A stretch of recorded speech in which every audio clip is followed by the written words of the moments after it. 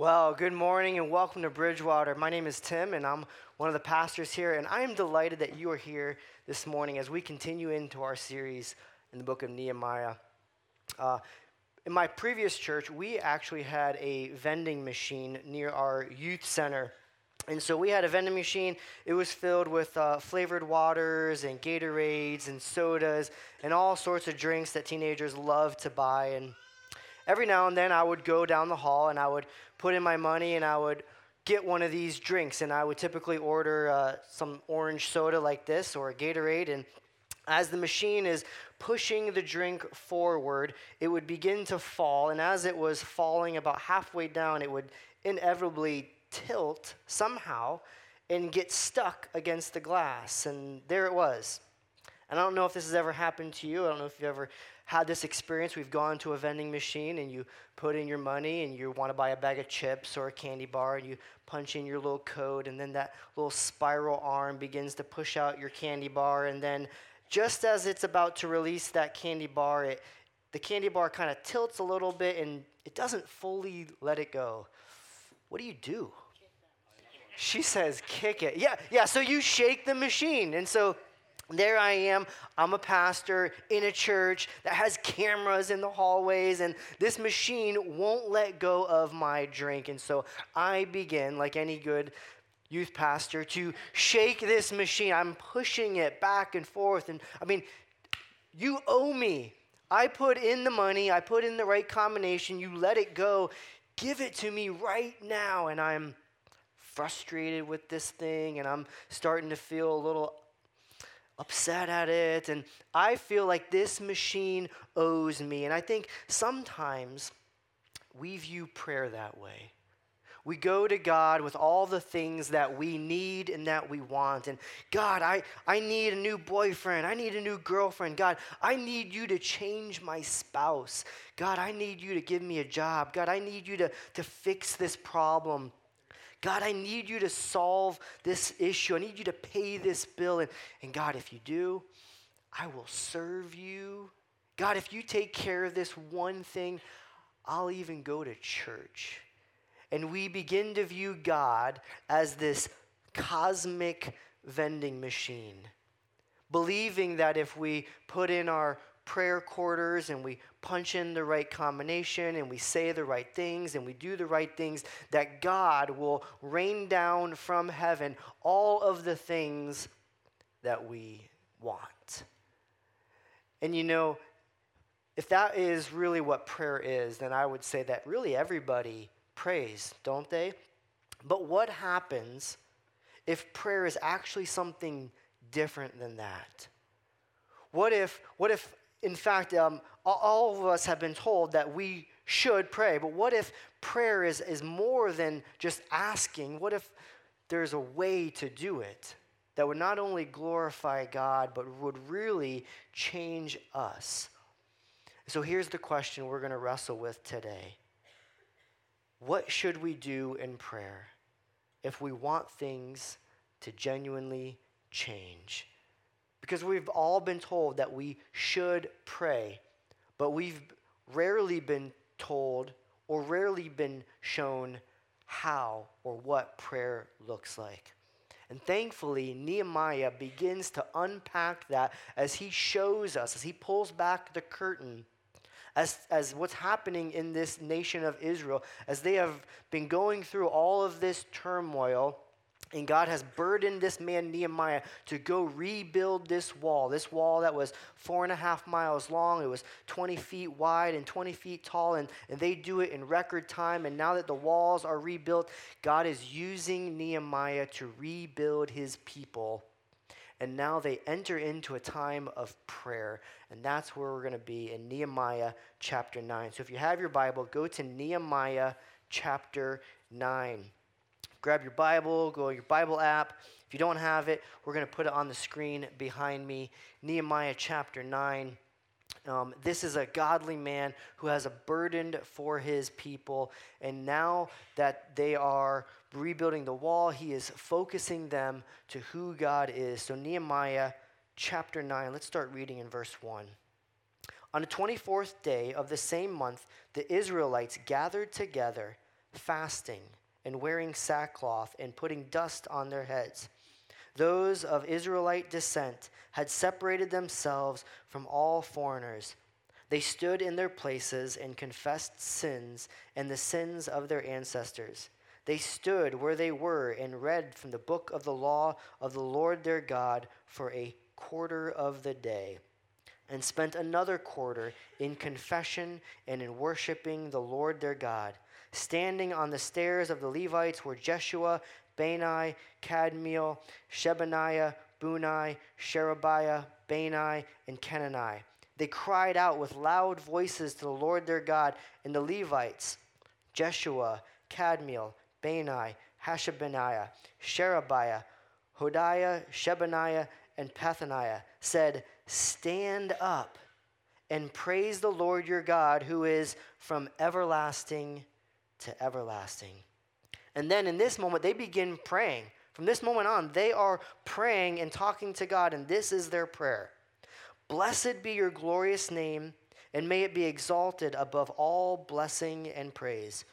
They're talking to the Lord. You alone are the Lord. You made the heavens, even the highest heavens, and all their starry host, the earth and all that is on it, the seas and all that is in them. You give life to everything, and in the multitudes of heaven worship you."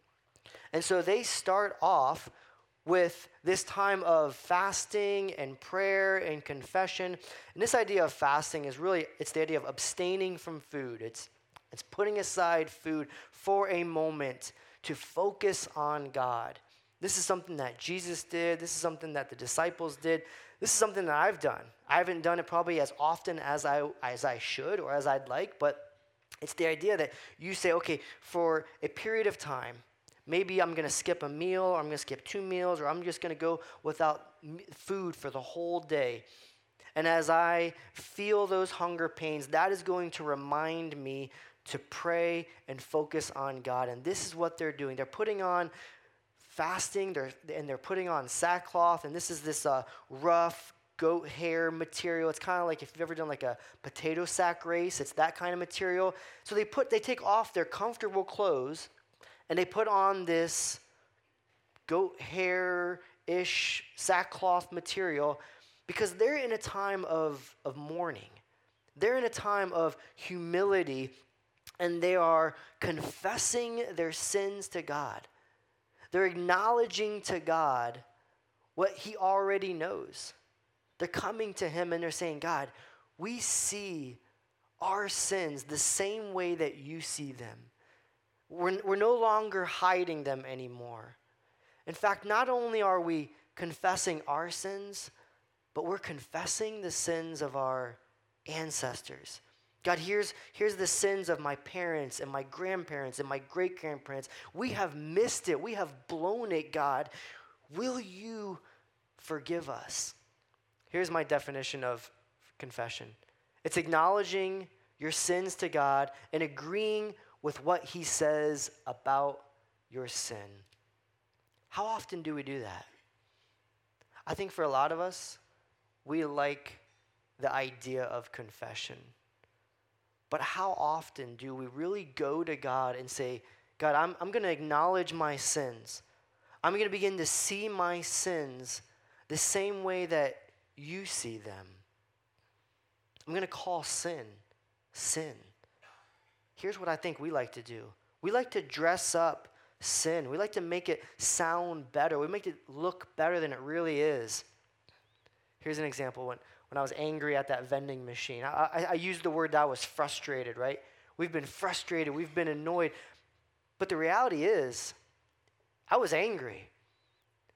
And if we're going to go one step further and call our sin or acknowledge it or say it the way that God sees it, Matthew 5 talks about anger as murder in our hearts.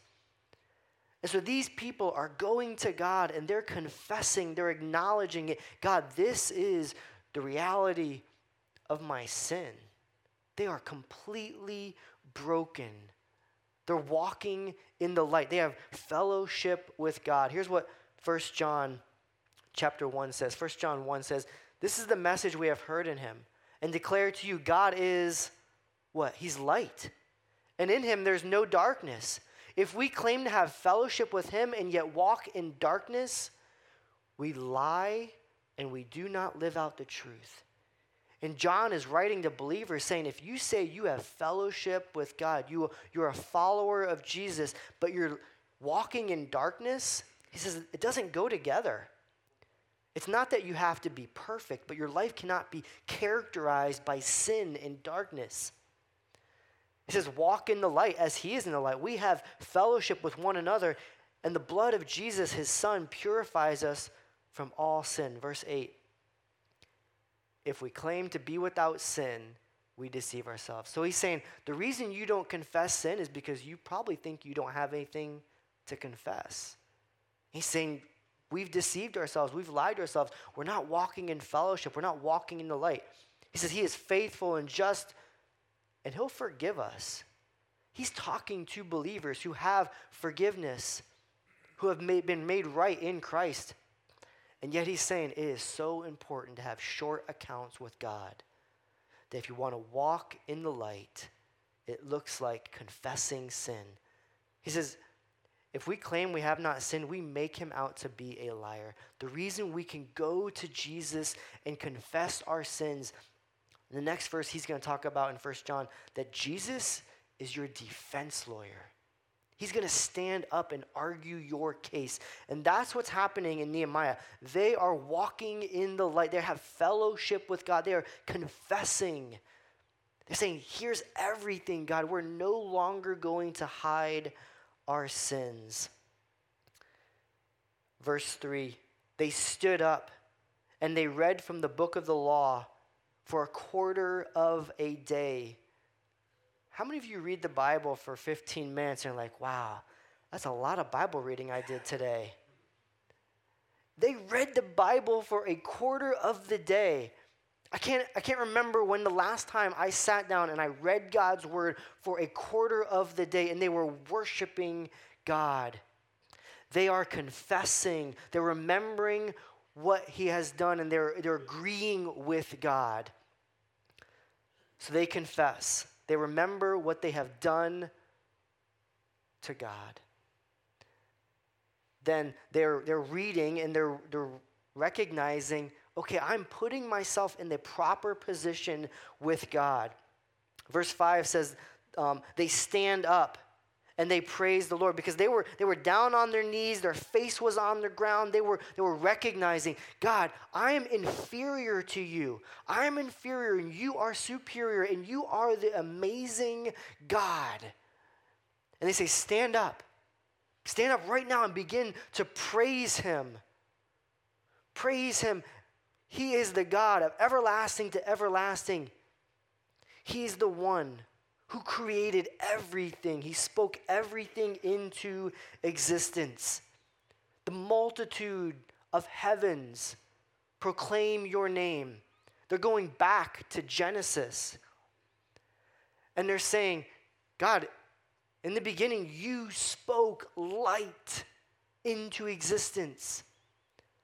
When God said, let there be light, it came out of his mouth at 186,000 miles per second. That's the speed of light. Stars, the sun, he spoke it all into existence. Just think about that. All that's packed into this verse. They're going all the way back to Genesis. God, you created everything. This is compelling them in their worship, that they are seeing God as big as he really is. This should really reshape and reframe how we think about God when we enter into that throne room and we begin to pray. They are recounting all of the incredible things that are true about God. They don't see him as this cosmic vending machine, but they're going back and looking at how amazing he really is. One time I heard Louis Giglio talk about this, and he said, okay, imagine that Earth was the size of a golf ball. He said, imagine it's the size of a golf ball. If Earth is the size of a golf ball, then our sun, let me show you a picture of the sun. Our sun, you could put, the sun would be 15 feet in diameter. So let's blow the sun up to 15 feet in diameter. There's the sun. It's 15 feet in diameter. And here's planet Earth. Wow. Can you find yourself? Meaning, if this is planet Earth and it's the size of a golf ball and the sun is 15 feet in diameter, you could put 960,000 golf balls, 960,000 Earths inside the sun. And God spoke all of that into existence. It's incredible. And inside the universe is the Milky Way galaxy. And inside the Milky Way galaxy are thousands and millions and billions of stars, and inside there is planet Earth. And there's you in Conklin, New York. Can you find yourself? And they are going back, and in this prayer, they are proclaiming all the incredible things that are true about God. And so, what do we do if we want to change genuinely? How should we pray? The first point is we need to pray backwards. And by backwards, I mean they are looking back at all the things that are true about God.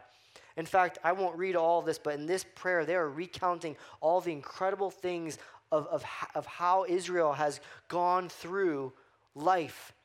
It's the most fullest description of Israel's history. They're recounting everything. They're going backwards. Look at all these amazing things that God has done, and they're also confessing their sin. Look at all the things, God, that we have done. And so as we pray, we can't just see God as this cosmic vending machine, but we need to enter into his presence and go, God, here's the things that I've done. I've sinned. I've blown it. It's not a mistake. I'm calling sin, sin. I'm looking back at all the things that you've done and how faithful you have been. God is continually gracious and merciful to them. And they begin to see how merciful he really is. Let's keep reading in verse 32. Verse 32. Now therefore our God, the great God, mighty and awesome, who keeps his covenant of love, do not let all this hardship seem trifling in your eyes. The hardship that has come on us, on our kings and leaders, on our priests and prophets, on our ancestors, and on all your people from the days of the kings of Assyria until today. And all that has happened to us, you have remained righteous. You acted faithfully while we acted wickedly. Our kings, our leaders, our priests, and our ancestors did not follow your law. They did not pay attention to your commands or your statutes or warn them to keep. Verse 35, even while they were in your kingdom, enjoying your great goodness to them, in the spacious and fertile land you gave them, they did not serve you or turn from their evil ways. But see, we are slaves today, slaves in the land you gave our ancestors, so they could eat its fruit and the other good things it produces. Because of our sins, its abundant harvest goes to the kings you have placed over us. They rule over our bodies and our cattle as they please. We are in great distress. In view of all this, we are making a binding agreement, putting it into writing, and our leaders, our Levites, and our priests are affixing it with seals to it. God, you have remained amazing and righteous and faithful. They're recounting, God, we missed it, we missed it, we missed it, we missed it. And God, you have been so faithful. Our ancestors, our leaders, our priests, our kings, we have blown it, God. We have failed miserably. But God, you are so faithful. In the past, our kings, they didn't follow you. They didn't please you. But God, you have always been faithful. And now they are crying out. It says, in our distress. What do you do when you are in distress? How is it that you ought to pray? Enter into his presence and acknowledge, God, I've blown it. I've not always gotten it right, but as I'm talking to God, I'm recounting, here's how you've been faithful, and here's what you've done in the past, and here's how you've provided in the past. God, you are so incredibly amazing. They're confessing, they're remembering what they have done, and they're agreeing with God. And they're saying, hey, God, we are slaves in our own land. And so you have a choice. We have a choice. We can either serve the kingdom of self or the kingdom of God. And when we serve the kingdom of self, we become enslaved to our own sins, our own desires, or we can serve the kingdom of God and find true freedom. And that's what they're proclaiming. They're making a request. God, we ask you, God, please change our circumstances. So part of prayer is asking for things. God does want us to make our requests known, but he's not a cosmic vending machine. It's not that if you say the right things, push in the right buttons, do the right combination of things, that he will magically grant you what you ask. But he is a good father who wants to hear from his children. And this is an incredible model that we can learn from. And then in verse 30, it says, God, we're making a binding agreement. We're making a covenant. It comes from the idea of cutting an animal that you're going to bring to sacrifice. God, we're making a covenant. We're making a promise. This is a picture of repentance. It doesn't say the word repent in here, but that's what's happening here. God, we're seeing our sin the way that you see it. And as I see it the way that you see it, this is leading to change. I'm turning away from my old ways. I'm turning away from the evil. I'm turning away from the things that don't please you. And I am pursuing you, God. I am making a covenant. They're repenting. They're confessing their sins. They're repenting. We promise, God, we're going to change how we live our lives. So what should we do in prayer if we want to genuinely change? Well, first we need to pray backwards, but then also we need to pray forward. That's what they're doing. They're looking forward. And this is often what people think of when they think of prayer. They're making requests known. God, would you change our situation? We've blown it. Would you come in? And we are in distress right now. We need you to come through. And they're repenting. They're saying, God, here's how we're going to change. We need your help. We can't do anything unless you intervene right now. In the New Testament, Paul says this in Romans 12.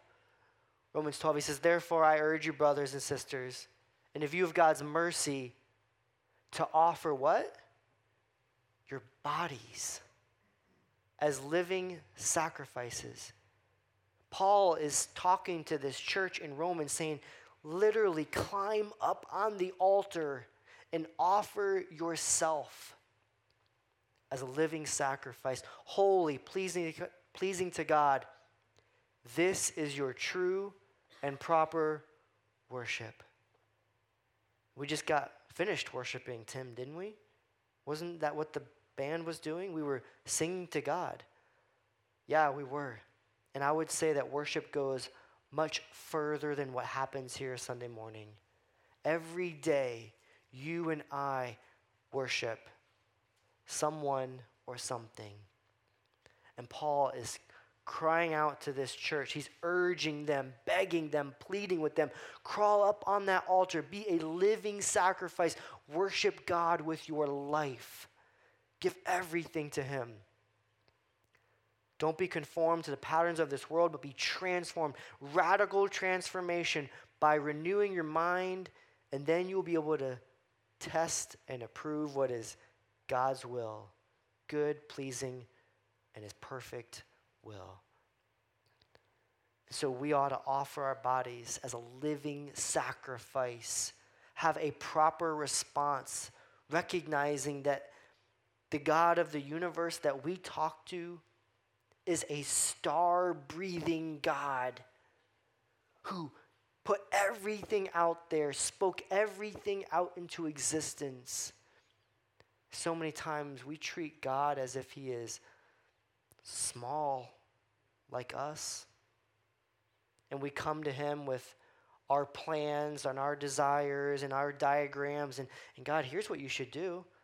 I'd like an orange soda. I'd like you to fix this. And God, let me advise you on these things. Let me show you how to do this best. Here's the job I really deserve. Here's the relationship I really ought to have. God, I don't know if you knew this, but all my neighbors have an in-ground pool, and I probably need an in-ground pool too. It's wiping all of that away and recognizing, God, you are incredible.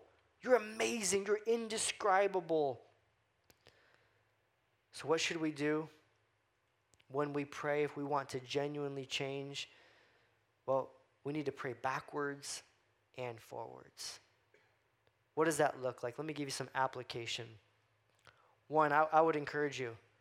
If you're struggling with confession or you don't know how to do that, I would challenge you, read and pray through Psalm 51. In the Old Testament, King David committed adultery with a woman named Bathsheba, and he was feeling the guilt and the weight of his sin. He had been hiding it for a long time. And Psalm 51 is his confession. If you want to learn how to confess your sins to God, read and think through and pray through Psalm 51. Let that guide you. Number 2, reflect on who God is. As you pray, my challenge to you is that you would begin to recount all of the things that you know are true about his character. God, you are holy. You are faithful. You are true. You are always available. You are the good shepherd. You will never leave me nor forsake me. You promised the Holy Spirit to be my helper. And just start recounting all of the things that are true about God. Third, if you want to really change how you pray, you should pray with other people. And we have an incredible opportunity next weekend, Saturday and Sunday. We're going to have a day of prayer. We're going to start here at 5 o'clock, and there are 30-minute slots that you can sign up with. And we're going to have prayer stations on Saturday all throughout the building. If that doesn't work for you, we're going to have an abridged version in our starting point room. Prayer stations will look a little bit different. You can sign up, and you can pray with other people. And so maybe you're here, and you're like, Tim, I don't really know how to pray. I don't like praying out loud. That kind of freaks me out. You should come so you can listen to other people pray. Maybe you're here and you just love praying and you're not really sure you want to pray with other people. There are other people that would benefit from being in a room and hearing you pray. And you praying on their behalf, praying with them. We are a body of believers. So I'm going to challenge you before you leave to go back to that welcome desk and sign up with your friends, your family, your small group.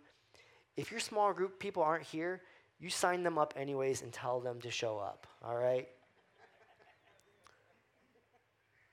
So I know prayer is challenging. It can be overwhelming. And I want to encourage you to pray backwards and forwards. Let me pray with you. God in heaven, you are incredible and you are amazing. And we recognize that there's a lot of challenges in our country right now. There's a lot of challenges in our lives. And we recognize that some of us are living in distress. We're overwhelmed. We're burdened. And we don't even know where to start. And I ask that as we begin to focus our thoughts, prepare our hearts for communion, that you would help us to do that in a way that would honor you. God, as we leave today, continue to remind us of this pattern of prayer that can be pretty helpful to reshape our thinking as we pray. Father, we thank you for all that you do. Thank you for your grace and your mercy. Pray all this in Christ's name.